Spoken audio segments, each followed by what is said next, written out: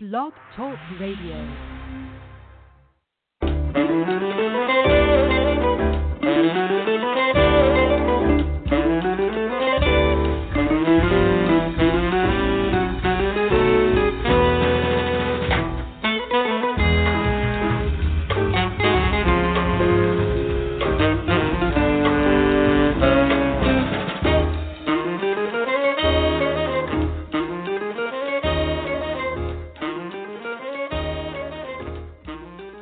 Hello, everyone. Welcome to the 8th episode of Real Travels, the podcast for film and TV lovers who also love to travel.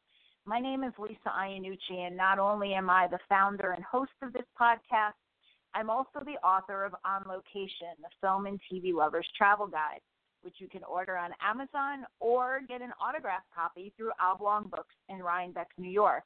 You can go to their website at oblongbooks.com and order.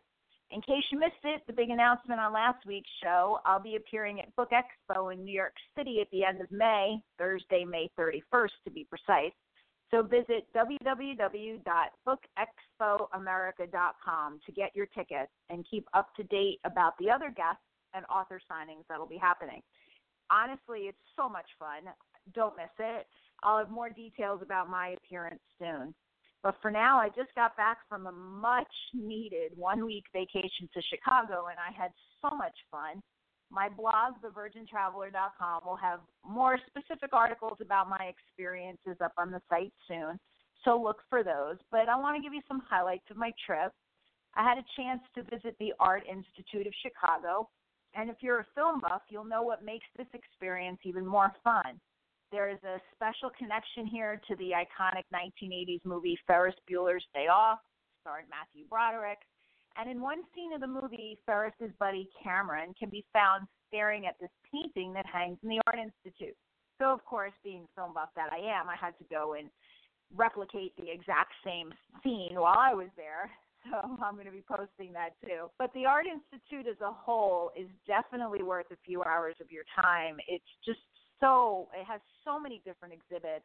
No matter what your taste is in art, you're going to find something there that's going to impress you, intrigue you. We walked around for 4 hours and didn't see every exhibit. Don't worry, there is a place to eat there. The food is magnificent. And, of course, you can take breaks in between things that you're looking at, but definitely check it out.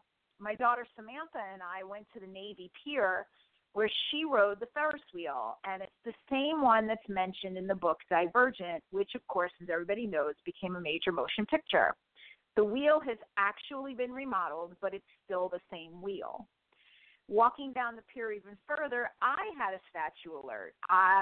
When you write a book, you can't get every single thing in it as much as you try.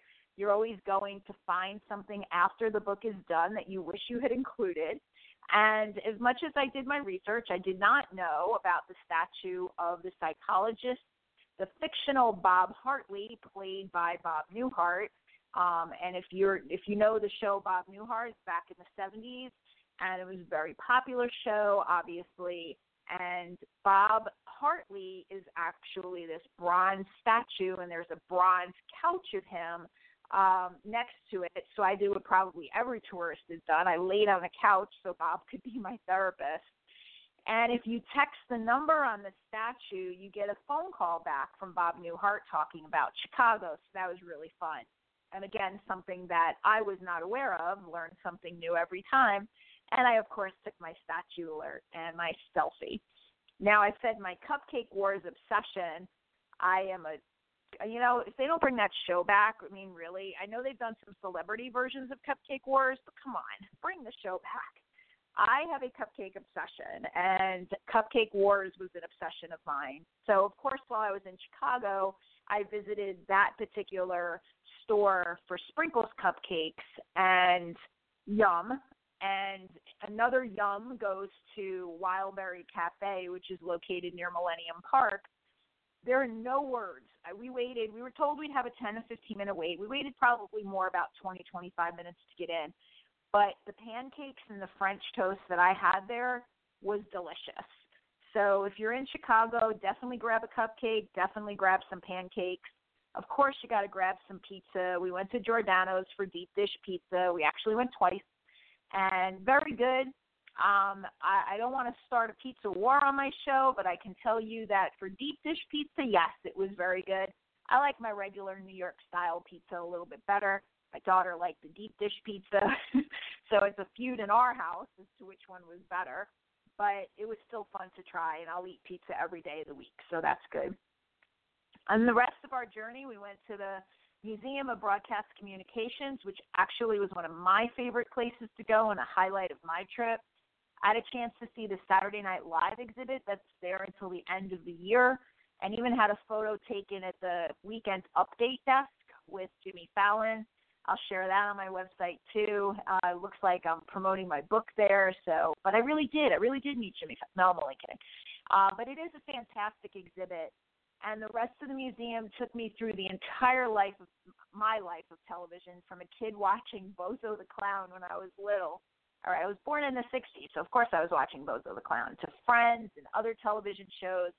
It just took you back, and it showed you the history and all the different great shows that we've had in the past and what they've meant to us. So it's an awesome place, well worth the money if you're a film and television buff. Last year, the Writers Museum opened up in Chicago, and I really didn't expect to have the emotional experience that I did when I first started walking around. To have a place that honors writers that I've looked up to and inspired to be like was amazing. There are some that deserve a place there, but who are missing, and I'll get into that in a later article. But it's a terrific museum that you really need to see. It probably would take you maybe a couple of hours to, just like maybe 1 or 2 hours, to see the whole thing, depending on how much time you take. They have some interactive exhibits, so if you're going to sit down and play the word games for quite a while, of course you're going to spend a little bit more time there. But it's definitely going to at least take a couple of hours to get through everything. Writers make such an impact on the world, and in a time of our lives where a very important person in our country puts down our value as journalists and writers, this museum puts journalists, novelists, and other writers on a level of importance. And a lot of these writers wrote books and pieces that became major motion pictures or TV shows, so that's also really cool to check out. I also stepped into the Gene Siskel Film Center, and they had a film festival going on, but I took a peek there, and they have many more film festivals coming up. So if you're in the area, you could always go see a special film festival right at the Gene Siskel Film Center. I took a tour of the Chicago Theater, which literally took my breath away. That place is exquisite, and I got to go on stage in the green room where some of my favorite performers, such as Carol Burnett and Jerry Lewis, have sat. Like I said, I ate deep dish pizza. I signed a few copies of my book at the local Barnes & Noble. I'll get into much more on my blog, but those are the highlights. Great fun, but I really understand why Chicago is windy, called the Windy City. Wow. Special thanks to the Art Institute of Chicago, the Museum of Broadcast Communication, and the Writers Museum, who all provided me with press passes. Do not influence my opinion about how great it was to be in each of these places. Thank you so much. I also want to give a shout-out to the Courtyard by Marriott, Chicago, downtown River North. They're located at 30 East Hubbard Street in Chicago. Now, full disclosure, I did not receive any media rates to stay here or any comp rooms. I found them by doing my research. They were $500 cheaper for the week than other hotels that I was looking at. I was concerned when you find a discount, is it really going to be a good hotel? But needless to say, I'd stay there again in a heartbeat. It was clean, it was nice, but it was the staff that made this trip for us. They welcome you when you come back from being out for the day. Every time you walk through the door, they're like, welcome back, how was your day? They're sweet and kind, and when my daughter lost her phone in a cab, they sprang into action to help us find it. I've had good stays at hotels with nice staff, but this was a great stay at a great hotel with fantastic staff. Kudos to all of you there who treated us like we were 5-star guests. So before we get to this week's interview, let's give a shout-out to this week's Real Travel sponsor, Greg Ansnell and his company, Mickey Travels. Mickey Travels is an authorized Disney vacation planner and one of the select few travel agencies in the world to be designated by Disney Destinations with Platinum Earmark status. They are nationally recognized as a leader in planning magical Disney vacations, and their services are always 100% free. Visit their website at MickeyTravels.com or find them on Twitter at MickeyTravels. I got to tell you, I was watching TV and I saw that Disney World in Florida opened up the Toy Story park. Look, I know my kids have grown up and they're too old to even watch Toy Story. Okay, that's not true. They're in their 20s and they watch Toy Story all the time, and so do I. Great movie. Can't wait to go check out that park. If you want to go down there and do that, definitely call Greg Antonell and his company Mickey Travel. So finally, on this week's episode of Real Travels, I had such a fun conversation with Joanna Wilson, who's a pop culture expert, a book author on Christmas TV and movies, and someone who loves to travel and see film and TV sites like I do. She'll talk about the great places she's been to and her awesome books, especially, this is the one that got my attention, The Triple Dog Dare. And if you are a film buff, you will know where that came from. So here's my interview with Joanna. Enjoy. So this week's guest on Real Travels is Joanna Wilson, who's the author of several books: 'Tis the Season TV, The Christmas TV Companion, Merry Musical Christmas, and The Triple Dog Dare. And her website is ChristmasTVHistory.com. And I have to tell you, it's a time suck, but a good time suck. And I'm going to talk to Joanna about that because I want to blame her for my lack of productivity today because of her website. So welcome to the show, Joanna. Well, let me explain, just so, first of all, my audience knows. I actually stumbled across you when I was doing research on a Christmas Story house for an article I was working on, and I fell in love with your website. And you think about Christmas, it looks like all year long, right? Right. There's so much Christmas entertainment. I do my research and I'm writing about Christmas all year long. I think you have a job that everybody in the world would want, to just think about Christmas. I mean, can you even have a bad day when you're thinking about Christmas and Christmas things all year long? I mean, do you have bad days? Actually, yeah, it picks me up every day, and it is a nice job to have. I've fallen into something that really is a nice thing. For me, it's a wonderful thing. I think for other people, it might be a nightmare, but I think it's fantastic. Nothing makes me feel better every day when I know I'm gonna, watch another happy ending and be surrounded by Christmas all year long. Yeah. You're right, because some people, after a few weeks of Christmas music and Christmas shopping and Christmas movies and all this stuff, I hear them say, I've had enough. I can't wait until the 1st of January.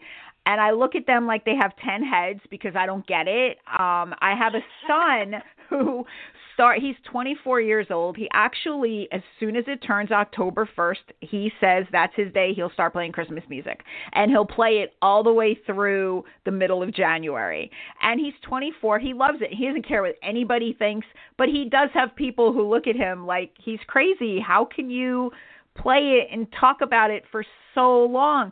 But why would we get so upset about that? It's a happy thing.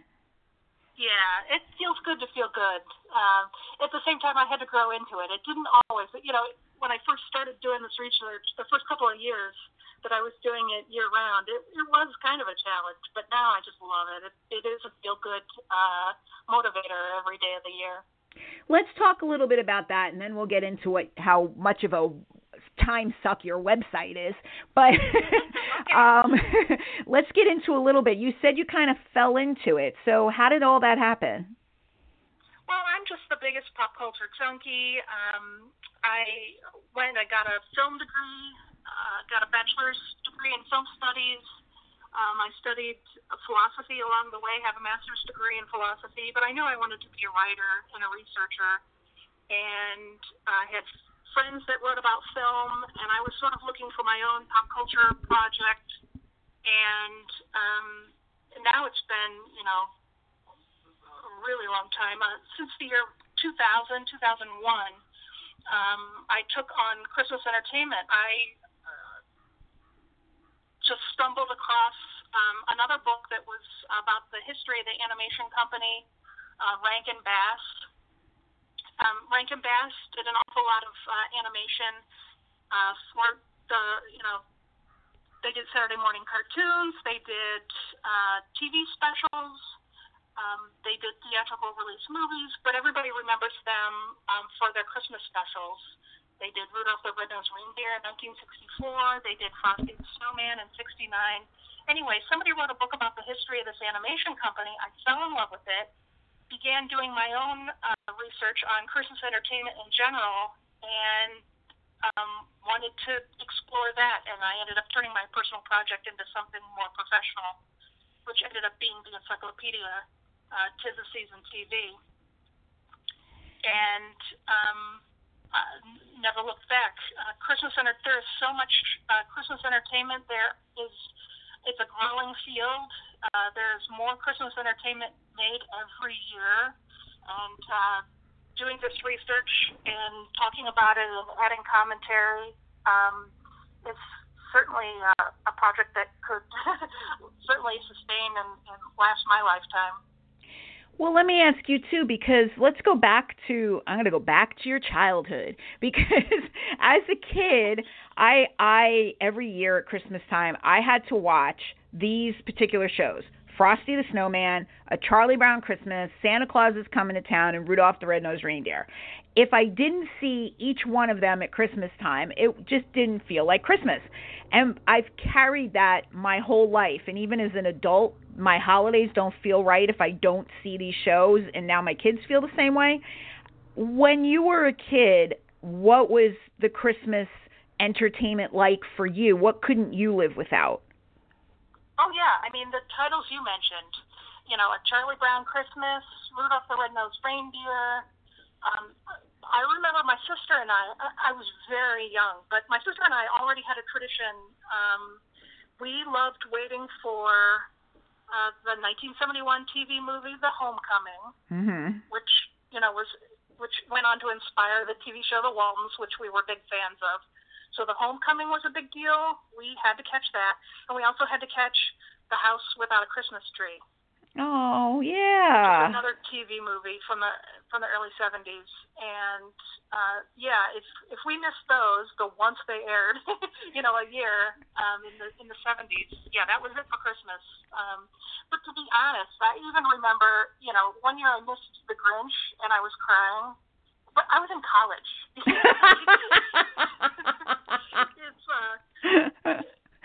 That's funny. I still feel that tug. You want to watch that one Christmas special on TV when it airs, even if you have it on DVD. Even if you can watch it streaming on Netflix, it doesn't matter. You want to watch it on TV. If you miss it, your Christmas is thrown off schedule. See, that's the one thing that today's generation has that's better than what we had, is because, like you said, if you missed it, you were, as a kid or a college kid, you were crying because you missed your favorite show, and there was no Netflix and DVRs and even at times VHS to go back and watch it again. Now I can put my TV on and go watch Elf if I want to because it's on my DVR. I could watch it anytime I want. That's exciting. Do you think it kind of takes away a little bit of anything from being able to just watch anything at any time? Everybody's different, and everybody's got their own traditions. But I think the point is that it's a tradition, however you do it. If it's, going back and rewatching Elf every year, whether you watch it on TV or you watch it on your DVD player, whether you watch it with your kids or you watch it with your parents or whatever it is, it just becomes a tradition. And setting up those traditions of watching our favorite Christmas entertainments, that's what Christmas is all about, and that's how we tap into the Christmas spirit. I love that, and you're right. And speaking of traditions, I want, we've talked about your books. I mentioned your books, and I want to get into a little bit more about them too. But A Christmas Story is a tradition for a lot of people who can't miss it every year. And there's that marathon that comes on, and it's it just runs all day long. Tell me how you came up with Triple Dog Dare to actually watch the 24-hour marathon of A Christmas Story. Tell me the story behind this book, please. Well, since I'm the author, the writer about Christmas entertainment, I get interviewed an awful lot every year Christmas time, and journalists often ask me about A Christmas Story, and they say, "Do you watch the 24-hour marathon?" And I always answer, I used to answer the same way. Well, I put it on. It's my tradition with my family. Once it comes on Christmas Eve, we tune in and it's on, but it's on in the background. I don't watch the whole 24-hour marathon. I mean, who would do that? Nobody does that. We go about our family celebrations, but it's on in the background. I watch it once, maybe twice. We laugh at the same jokes every time, but I imagine that's how everybody in America watches it. It's just sort of on in the background while we go about our family celebrating, opening gifts and eating and catching up with family and that sort of thing. But and so one more time, one more year, a journalist asked me the same question if I watched the 24-hour marathon, and I explained one more time the same answer. And I was joking with my editor. Again this year I got asked these same questions. Who would ever watch the whole 24-hour marathon? And it just sort of sparked something. And my editor said, "Go do it." So what I did was I recreated the 24-hour marathon, and I watched the movie with commercials 12 times in a row, back to back, across that 24 hours, just to experience what it would be if one were to watch that. And that turned into its own adventure, and I documented that process. And since I'm, got my head in Christmas entertainment, all Christmas movies and all Christmas specials, I added that sort of commentary and that sort of perspective on what Christmas entertainment is all about and the success story of Christmas movies in general, and added some speculations, and that project became Triple Dog Dare, which came out in 2016. That's awesome. Is there, to this day, can you quote from that movie? Oh, yeah. I mean, of course. That's amazing. Who can't? And you don't have to watch the movie, 12 times in a row to quote be able to quote the movie. I had seen the movie before. I mean, who hasn't seen the movie before? The movie's more than 30 years old. But that movie, that movie just continues to grow in popularity. And even after 30 years, it's still, it's grown to be bigger than it's ever been. It's a very unique phenomenon. On a side note, though, you also got to travel. We're going to start talking a little bit about your travel, because you go around, you're kind of like me. When you go out on the road, you got to find something that has to do with film and television.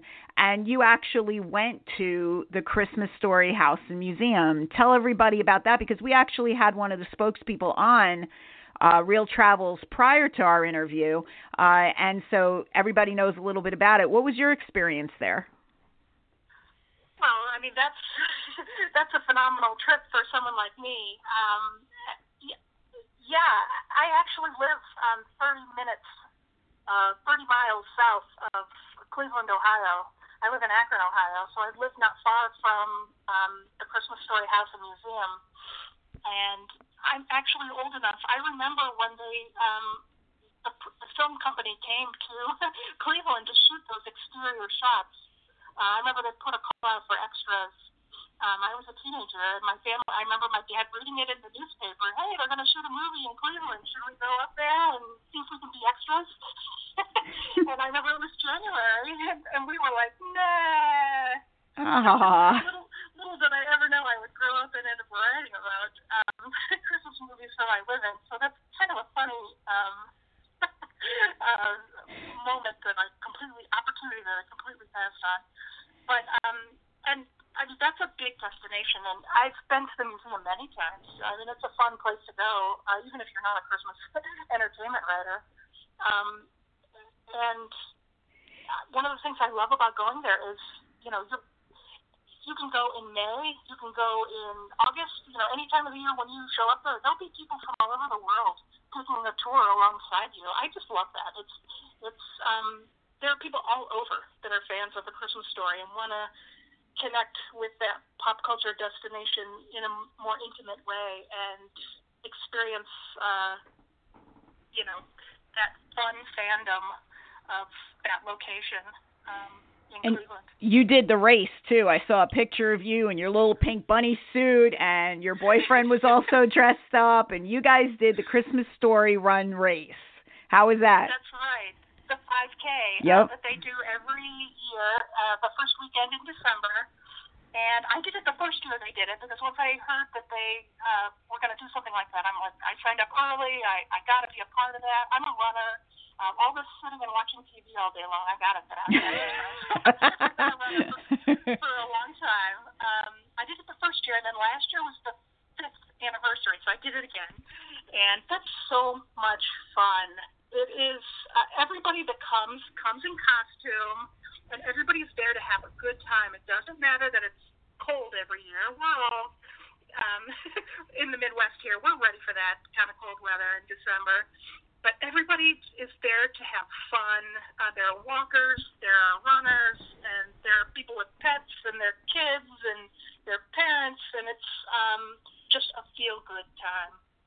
That's awesome. And I think you and I would get along really well, because some of the places that you've been to and that you've talked about on this time suck of a blog of yours is you've talked about going to Mork and Mindy's house in Boulder, which is awesome. It was like one of my favorite shows growing up as a kid. And you've been to the Lucille Ball birthday celebration. You do all these things. Like, how often you get a chance to get out and actually go see these places? And what were some of your favorites? Well, I love to travel. So anywhere I go, even for another reason, even if I'm visiting family or I'm visiting friends, I look for a pop culture destination along the way. And sometimes I do just travel just for a pop culture destination, whether it's a TV and film location or, if they've got a statue. I love finding statues. And I try to write for my website. I try to find, something that's got a Christmas entertainment, lens to it. You just mentioned I was out in Colorado. That was just last month. Yes, I stopped by the Mork and Mindy house, but I also, when I was out there in Denver, I found a John Denver statue, and I definitely was, in my head connecting to, the wonderful Christmas TV specials that John Denver created. I am a huge fan of the John Denver Muppets Christmas special, Christmas Together. Absolutely. 1978, 1979, something like that. It aired for several years. I love that TV special, and that soundtrack is still, I turn to it every holiday. It's a fantastic soundtrack. I try to find some kind of TV or film destination at least several times a year, and I've been doing this for quite a few years, so I've kind of racked up quite a few favorites. You and I found you on Twitter, so I immediately I'm like, oh, somebody does something just like I do. Go ahead. I'm sorry. I get excited about all this stuff. Yeah, me too. I've seen quite a few of the destinations you've been to. We have definitely had some overlap. I've been to Rosemary Clooney's house in Augusta, Kentucky. You went to the Dean Martin hometown in Steubenville, Ohio. You mentioned Lucy Fest. I've also found Perry Como's hometown in Canonsburg, Pennsylvania, which has a big statue of him, and a McDonald's. This is hilarious. A McDonald's that's got statues and memorabilia in it right there in his hometown. Oh, wow. Well, I have to send you my book, because you talked about statues, and I actually, in my book, have statue alerts, and I call them selfie alerts, because I actually went state to state and found different statues of different celebrities and pop culture references, So I'm going to send you the book so that you can get a list of a lot of the different places you can get selfies taken with these statues. I love that. That'd be great. Thank you. Not a problem. And, have you ever had like people come up and tell you all the time, what their favorite Christmas stuff is, and you should write about this and that? I mean, what's the reaction when people hear about what you do?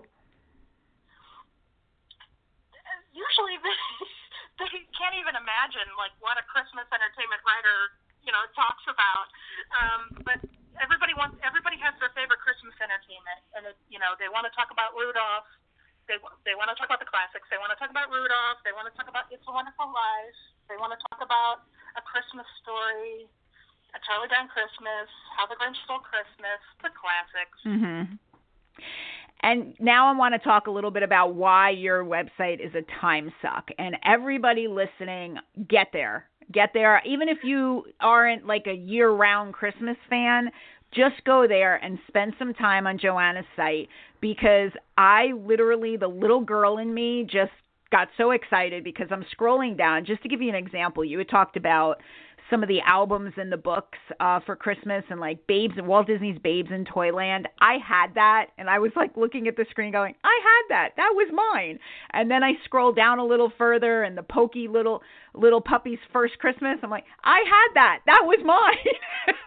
And you just keep going, and it just brought back so much of my childhood looking at your site, and it was like you said, it was such a good feeling going through this and remembering things that I had forgotten about for years, and I loved it. And your website is fantastic.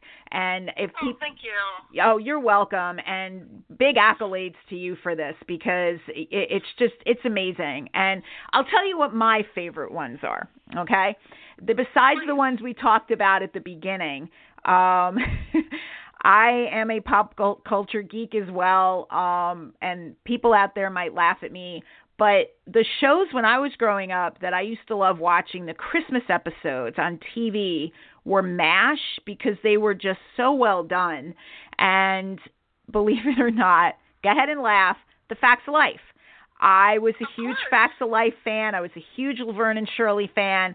And when they did their Christmas episodes, it was just so much fun. And of course, if you remember Christmas in the Big House on the Facts of Life, when they go to the jail and they sing for the prisoners there. And okay, I don't know, back then, they really should have told them that most of them really couldn't sing, but it made for a very nice TV show. And I still, to this day now, because of DVR and because of the shows that, like TV Land and things like that, I get to go back and watch them again. And that's so much fun. And did you ever watch any of those on MASH or The Facts of Life? Oh, absolutely. I mean, like all of them. And funny you mentioned The Facts of Life, Christmas in the Big House, but also the Laverne and Shirley first Christmas episode, Christmas in the Booby Hatch. Mm-hmm. Both of those are variety shows within a show, right? The characters are putting on, singing and dancing and putting on a show for, in the Laverne and Shirley, they're at a mental hospital, and, on Facts of Life, they're at a prison, for a men's prison, putting on a show for the prisoners there. But this is a phenomenon. This variety show within a show is a Christmas favorite. The Dick Van Dyke Show Christmas episode from 1963 is also a variety show within a show. Good Times did it. They put on a show in a taxi house, for the taxi drivers on Christmas. Oh yeah. Car 54, Where Are You? They also, the policemen, they put on a variety show. This is an old tradition across many sitcoms that has been done. One Day at a Time did it for New Year's for several years. I love that tradition. So it's funny you pulled out a couple of those. It's awesome. I mean, and I don't know if it's done as much now as it was when we were growing up. I know a lot of the shows have Christmas episodes and maybe like, I know Will and Grace, for example, they didn't really do things like that. They incorporated the holidays into their comedy, but they didn't really do like the show within a show kind of thing. And it was just, I miss it. I wish that more TV shows today would do stuff like that. And maybe they are and I haven't seen them, but I think it's gone kind of by the wayside. What do you think? Yeah, that tradition isn't as popular anymore. I know Community put together some Christmas musicals, but it's not a show within a show in the exact same way. But they still turn to music. And a couple other shows on occasion comedy shows will go into they'll turn to music in new and inventive ways. But yeah, that variety show within a show kind of phenomenon. It's nice to look back at the old ones and see that tradition. Absolutely. What are you working on now? I mean, you have these books out that people can go to your website and order. If you go to ChristmasTVHistory.com, Joanna has a page that has links to all of her books. What are you working on now? Well, as I mentioned earlier, Christmas entertainment is a growing field, and there are more Christmas programs made each year. It's a growing field.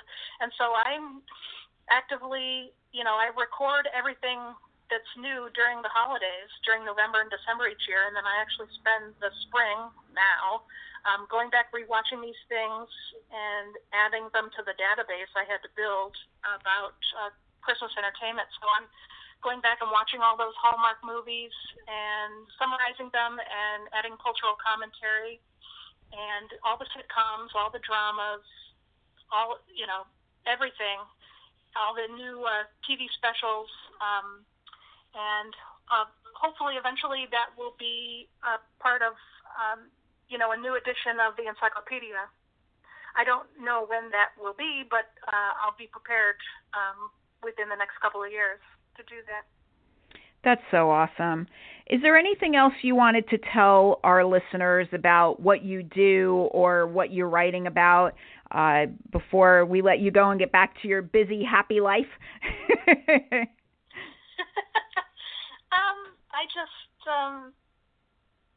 No, that's good. Excellent.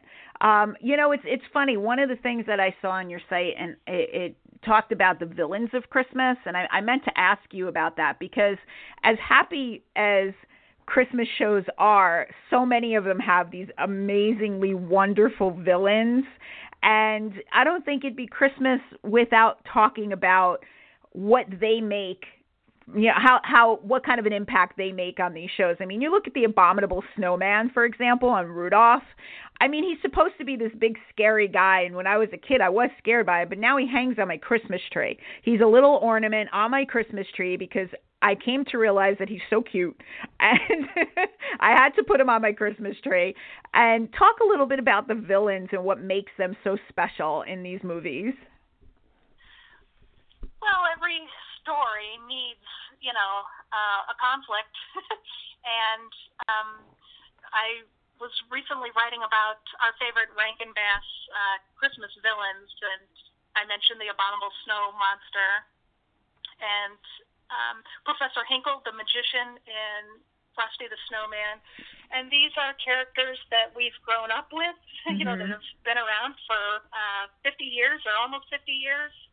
And yes, sometimes they are frightening when we're real young. I certainly remember when the Bumble, he gets his teeth pulled. Yeah. That was very frightening to me. But of course, I was 5 years old. I was 4 years old. This was very frightening. And yeah, he's certainly, just a lovable character now that I'm older and adult. But I still so much of what I do is help people tap into that nostalgia that they have for Christmases of their youth and their childhood, and help us remember what that was like and the pleasure that those Christmas memories bring us. And it's fun to look back and reflect back on what all this meant to us then and what it means to us now. And that's why I think that a site like yours and the work that you do is so amazing, because you're not only bringing us the current stuff that's coming out, you go back and you reflect and you bring those good feelings that I talked about at the beginning of the episode. They come back and they make you feel so good. And that's how I feel looking at your site. It's like I think anytime I'm having that kind of a day, I'm just going to keep your site up on my bookmarks, just going to keep going back to it, because it is such a feel-good site.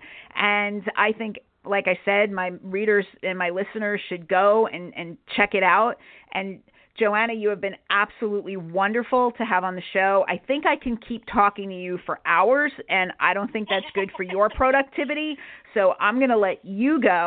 But thank you so much for coming on Real Travels and being a guest today. I really appreciate it. Well, thank you. This has been a great conversation. We have so much in common. I love looking and seeing where you've been, too, and I'm taking pointers. I can't wait to explore some new places. And when I get to Ohio, I am definitely going to set up lunch with you, and we will meet once and for all and talk about Christmas and TV and pop culture and everything, and we will definitely meet. How's that sound? Yes. Excellent. Joanna, thank you so much. I really appreciate it. Have a wonderful day. Thank you. You too. Okay. Bye-bye. Bye. I really did have a blast talking to Joanna, and we've exchanged books since then, and her site is really one of my favorites. I keep going back to it. So, Joanna, thank you so much for coming on the show. Today's celebrity moment is with Antron Brown. He's a 3-time national hot rod world champion and the first African-American auto racing champion. I had a chance to actually interview him for a sports article, and I'll post that article on another time. But we also talked about his favorite travel moment in a movie. Do you think it might have something to do with a car? This is Antron Brown, 3-time NHRA Top Fuel World Champion, and my favorite TV scene, travel moment, was in Bullet with Steve McQueen when he drove the old school Mustang, jumping down the steep hills of San Francisco. It's one of my favorite scenes, old school San Fran, right down there, not too far from the pier. Is one of those scenes that will stick with me for my life. That's awesome. And it was a little different of a take as to what we were looking for, but I looked up the movie. It's a 1968 movie. It starred Steve McQueen, Robert Vaughn, Jacqueline Bisset, and of course the hot rod driver is going to go to the to a car movie. What a surprise! But he was so much fun to talk to and such an inspiration. He's just breaking barriers left and right. So thanks, Antron. You can visit his website at antronbrown.com. I also want to give another big thank you to this week's sponsor, Greg Antonell and his company, Mickey Travels, LLC, out at MickeyTravels.com. And I also want to say once again thank you to Joanna Wilson. Please follow her on Twitter at @TisTheSeasonTV. You can also follow me on Twitter at not the Virgin Traveler, just at Virgin Traveler. And please, if you're listening to this podcast, please click follow so you can keep track of when I put a new episode up. I don't exactly have a set date or time yet that I do them, but I would love for you to know as soon as I get one up there. Don't forget to order a copy of my book on Amazon or through Oblong Books. It's called On Location, a film and TV lover's travel guide. And I promise you, we're going to put Christmas aside for a little while. We've done quite a few episodes about Christmas, but it was just fun talking to Joanna about some of the travels she's gone to. And I can't wait to get to the Mork and Mindy house as well. So I'm going to bring you more fun and excitement over the next few podcasts. And in the meantime, this is Lisa Iannucci of Real Travels. See you next time, and get out and travel.